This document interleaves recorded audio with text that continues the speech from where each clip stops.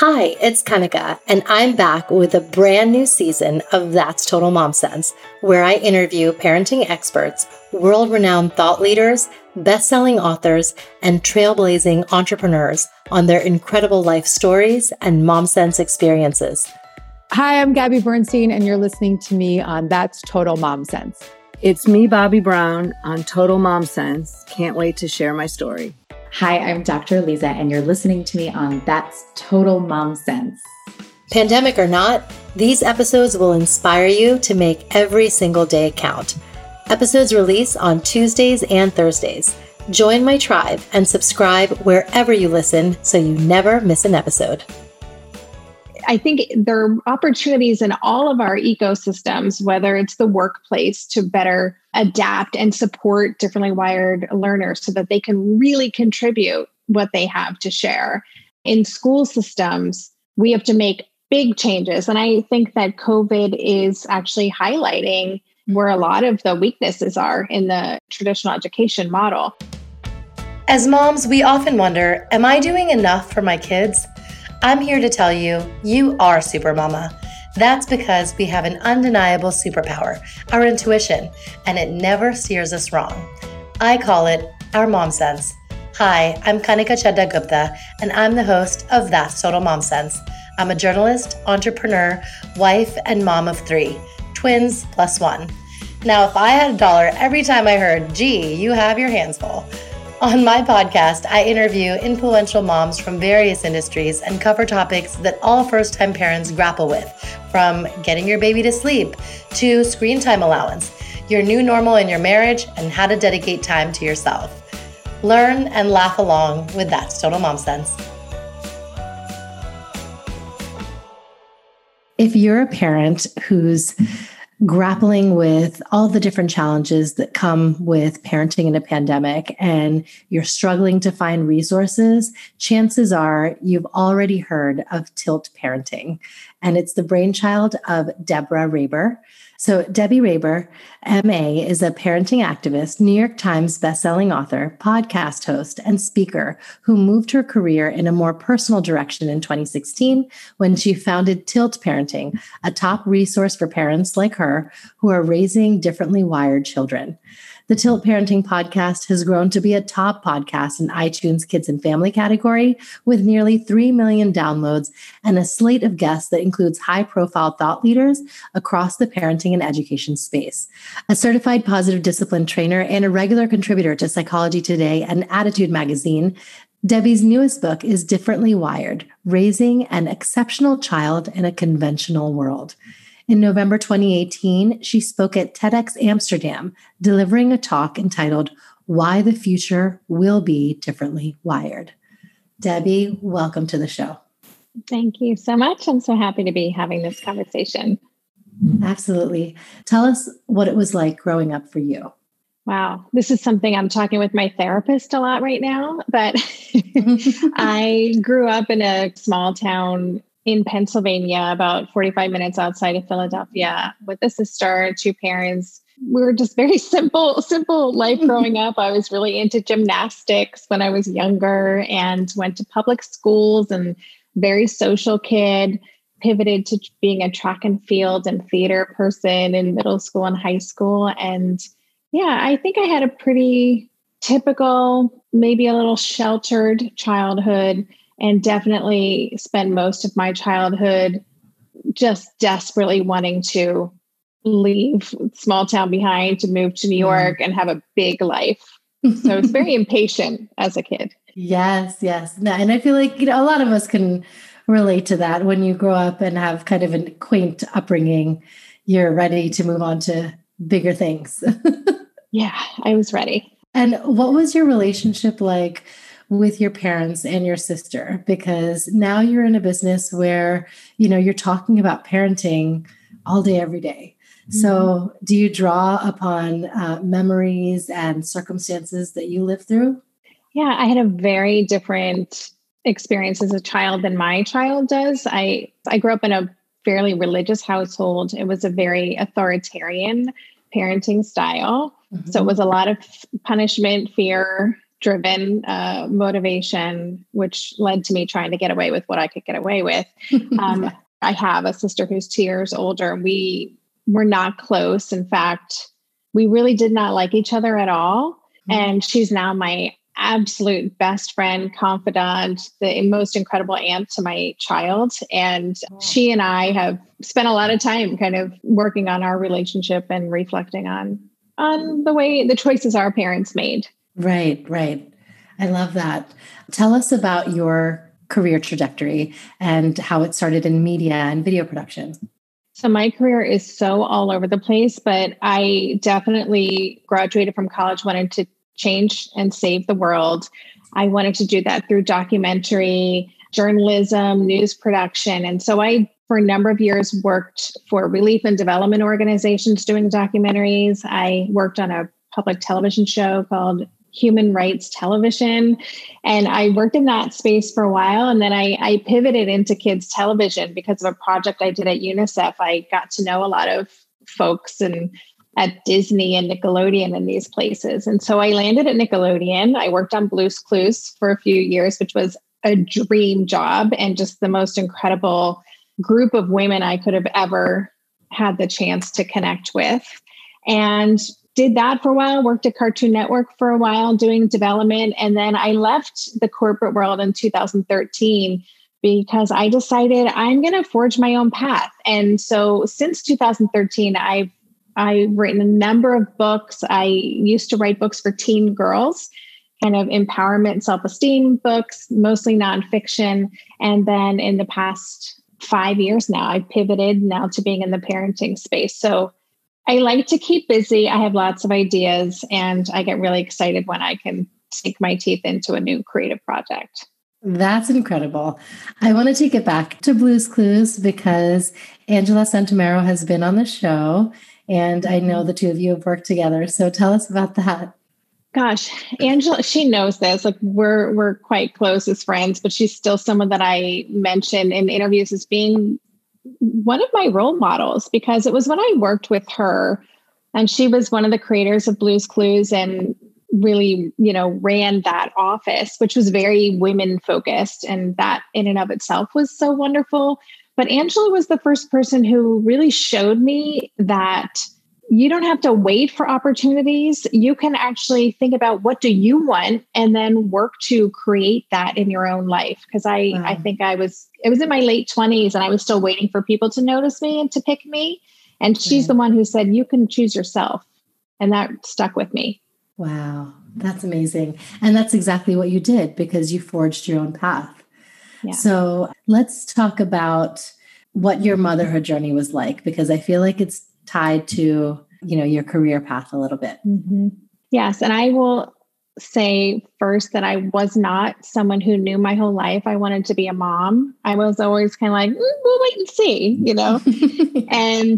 but my husband and I, we'd been married for 5 years and we always it was an ongoing conversation. And when we made the choice to have a child, it felt really intentional.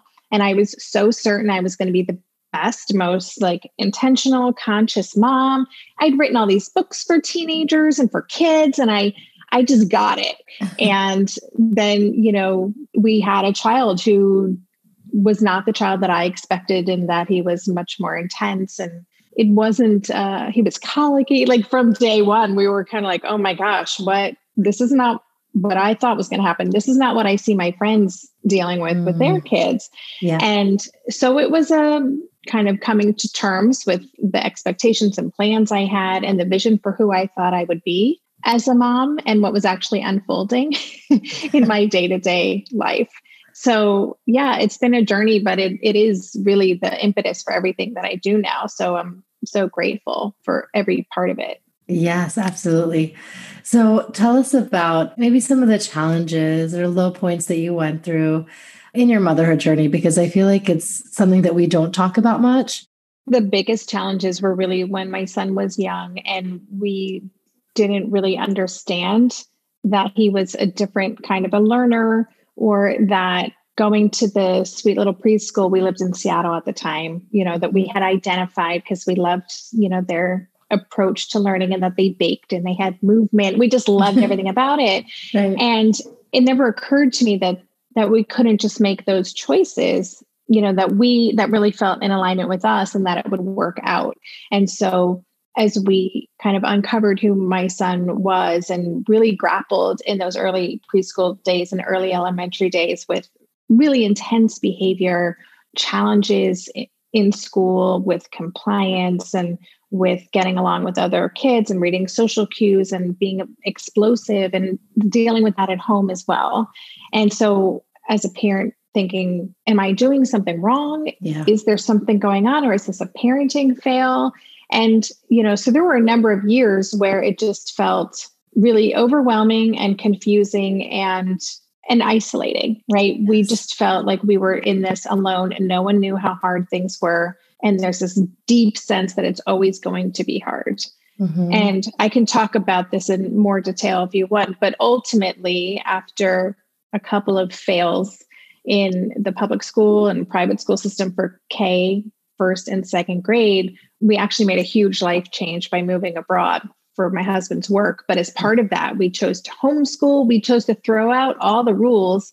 And I just really devoted myself to becoming curious about this kid I was raising and thinking about who is he and how can we adapt to meet him where he is instead of trying to fix him or get him back on the path that we wanted to be on. And that was the start of what really turned things around for our family. Wow.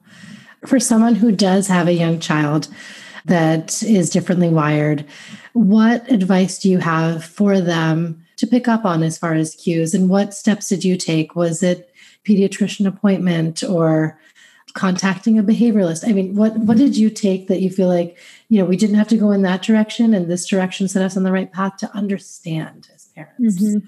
I think it's really important to trust our intuition because our pediatrician, I don't know if it's because we had good days when we went for appointments, but he was like, this is all normal within the realm of development. But I knew, I was like, I don't know. This feels a little too tough. This feels a little too intense. And why am I getting the phone calls for pickup from school at 10 in the morning? And why is this happening? So I think it's important that we trust our instincts and that we find people that we trust to reach out to because there's so many of us. I think we're afraid to even talk about what's hard, but really differently wired children, and that could be kids with ADHD or gifted kids or sensory issues, autism, they're everywhere.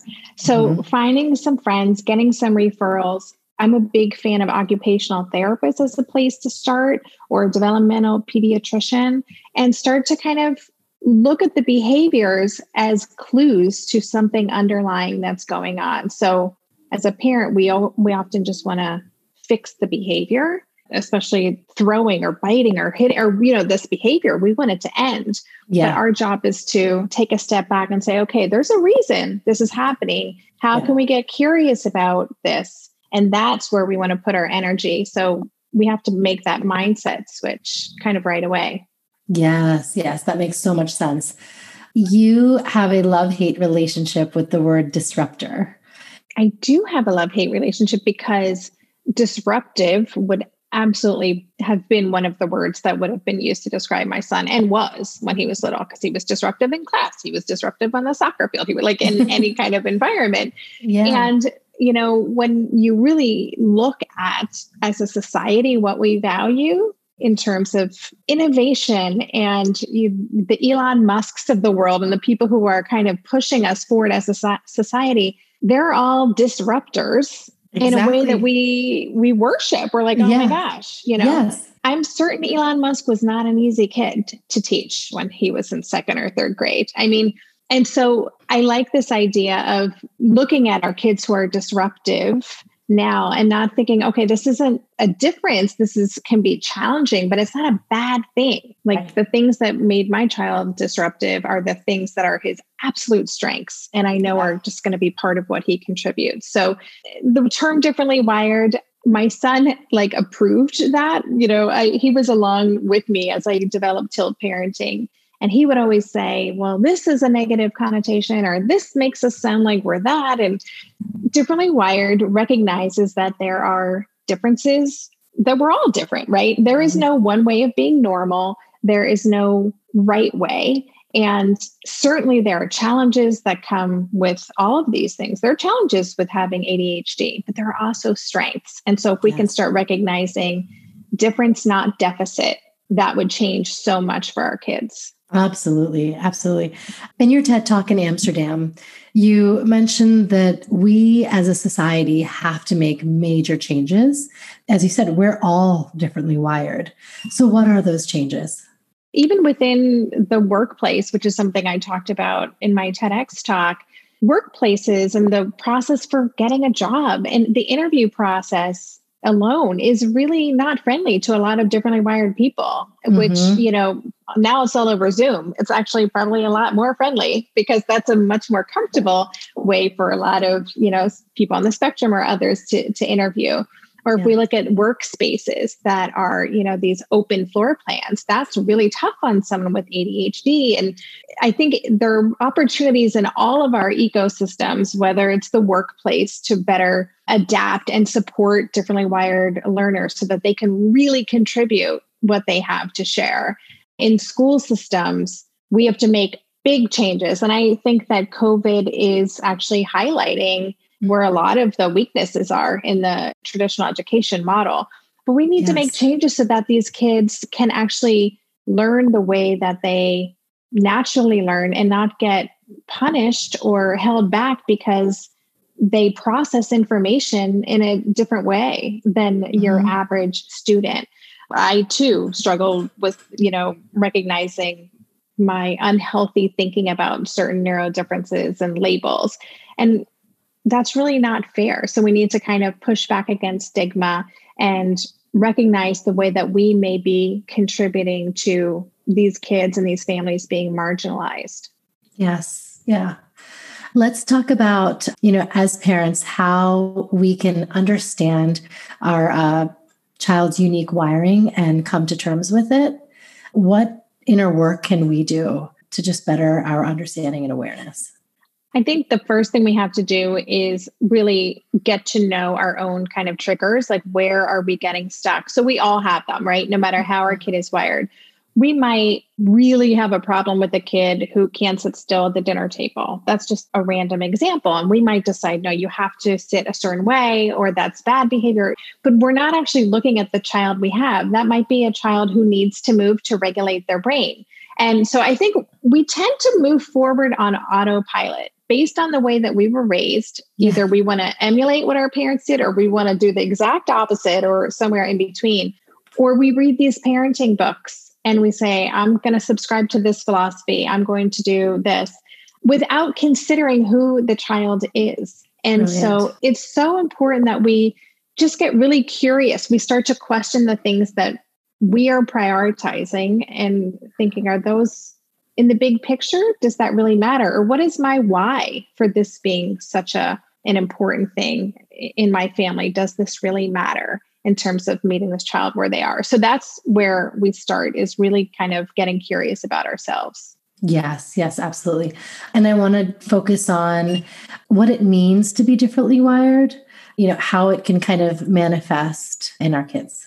Yeah. So the term differently wired I use as kind of a huge umbrella. So it includes actual kind of formal diagnoses like autism spectrum or ADHD or dyslexia or dysgraphia or another learning disability.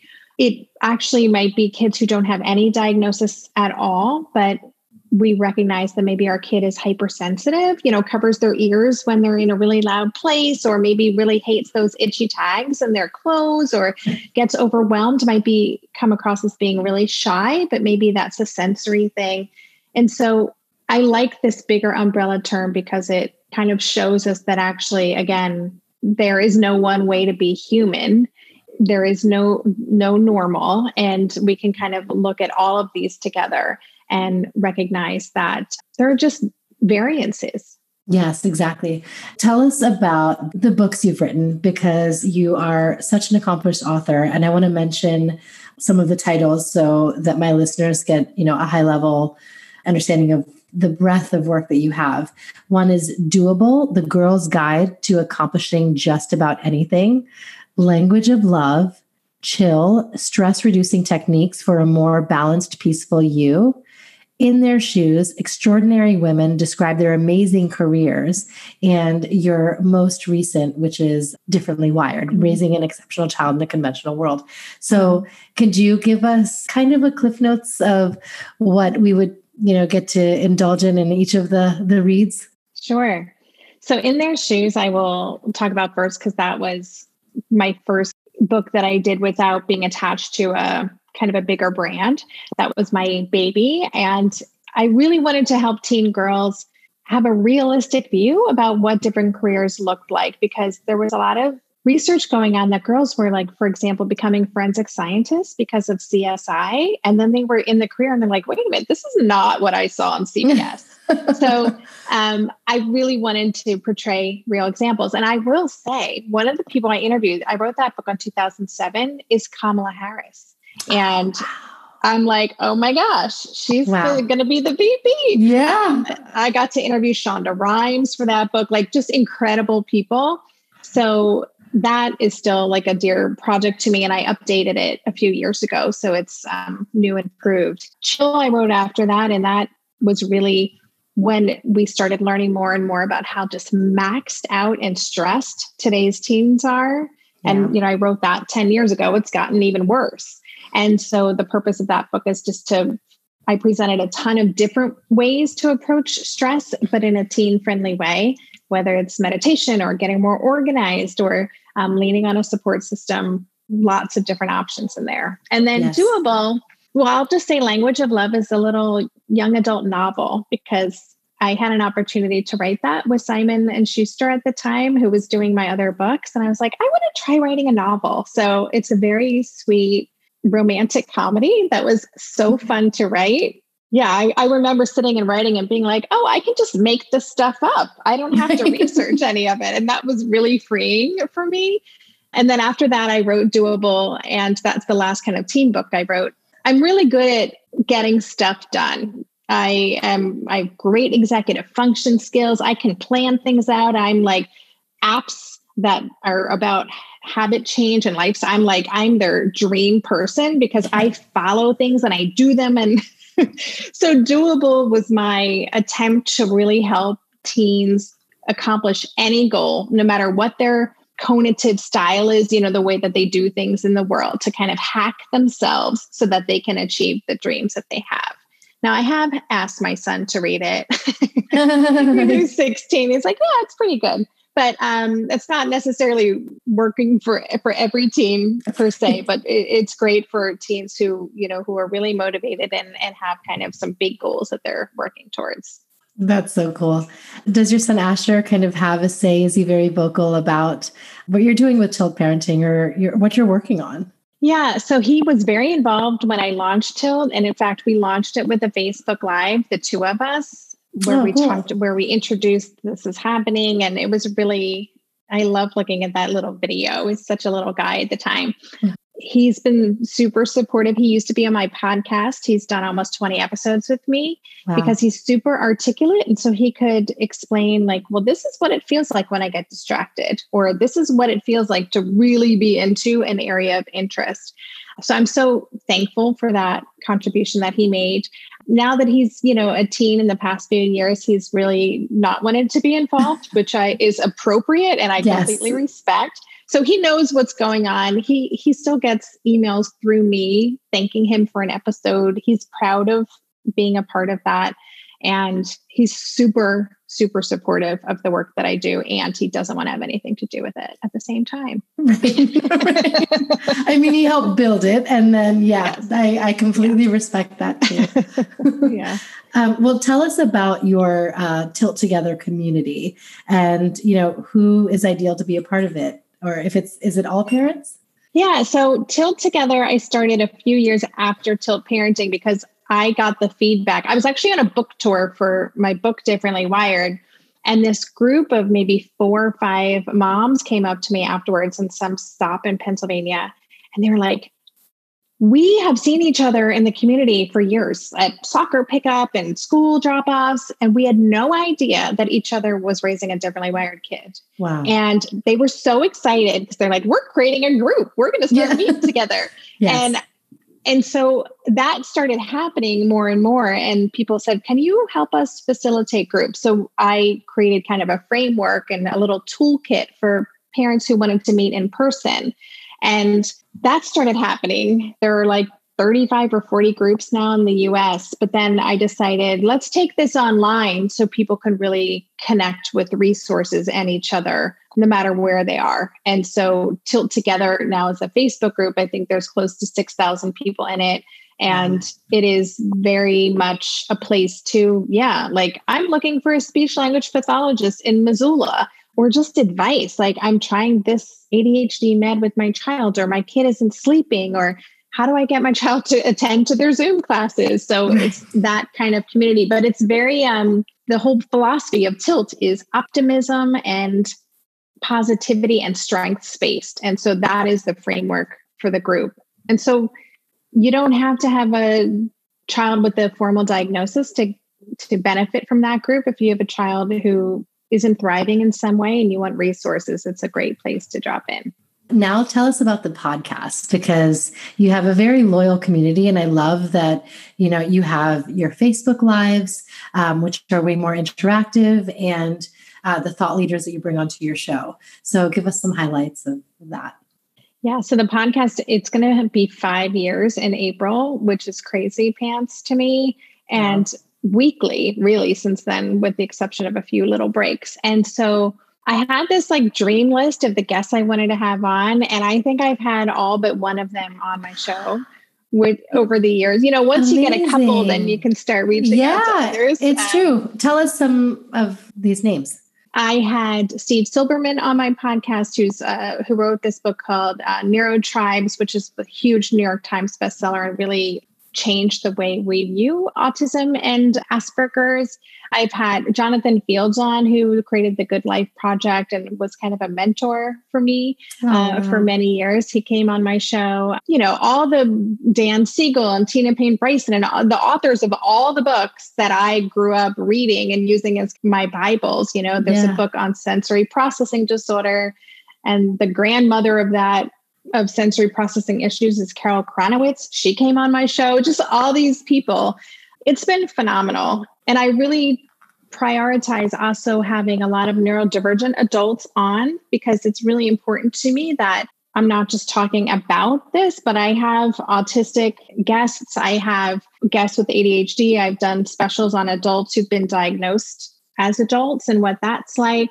I've had my husband on a few times, and of course my son. And, you have a podcast. It's just such a wonderful way to share really great resources that people normally wouldn't have access to. And then selfishly, I get so much out of it because I am raising a differently wired kid. So I make sure I get my questions answered too. Exactly. I can completely relate to that. So I know you are very intuitive and you trust your mom sense all the time, but is there one occasion that sticks out in your mind? Yeah, I do it all the time, I will say. And the example that I think is probably had the biggest impact on our family was pulling my son out of first grade kind of midway through the school year. It felt like a terrifying thing to do because we didn't know what came after that.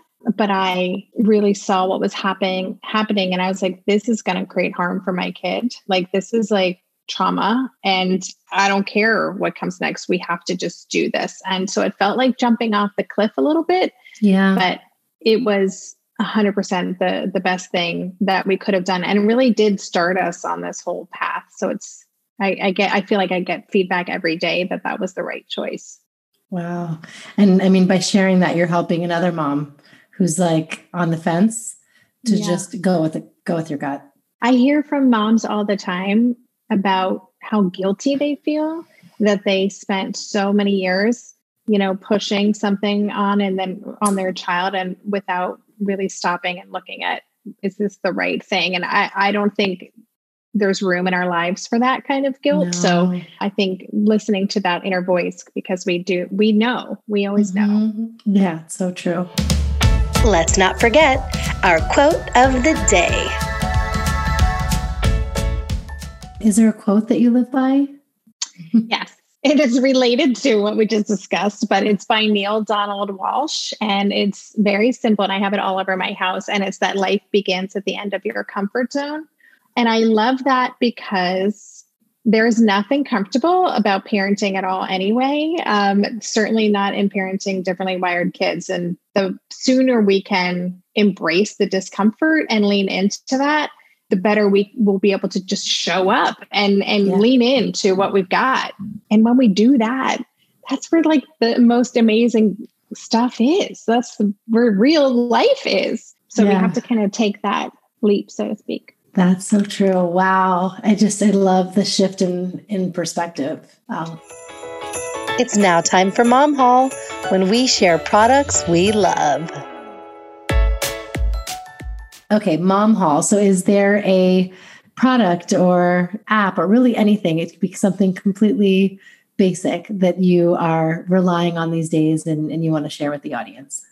Yes. Right now, like in this moment, I've been using the Calm app, which I've used Headspace in the past and took a long break. And recently I'm like, I need more of that in my life. So I've been using Calm and I really like that. And I've also been using Noom lately. Okay. And because I hear it on all the podcasts, like so many podcasts I listen to, I'm like, all right, I gotta, I just got to figure this out. I'm a super active person. I run and I eat pretty well, but I, through COVID, have, found myself forming some habits that wouldn't be as healthy as I would like. And so I'm really it's about habit, lifestyle and creating new habits. And I'm digging it so far.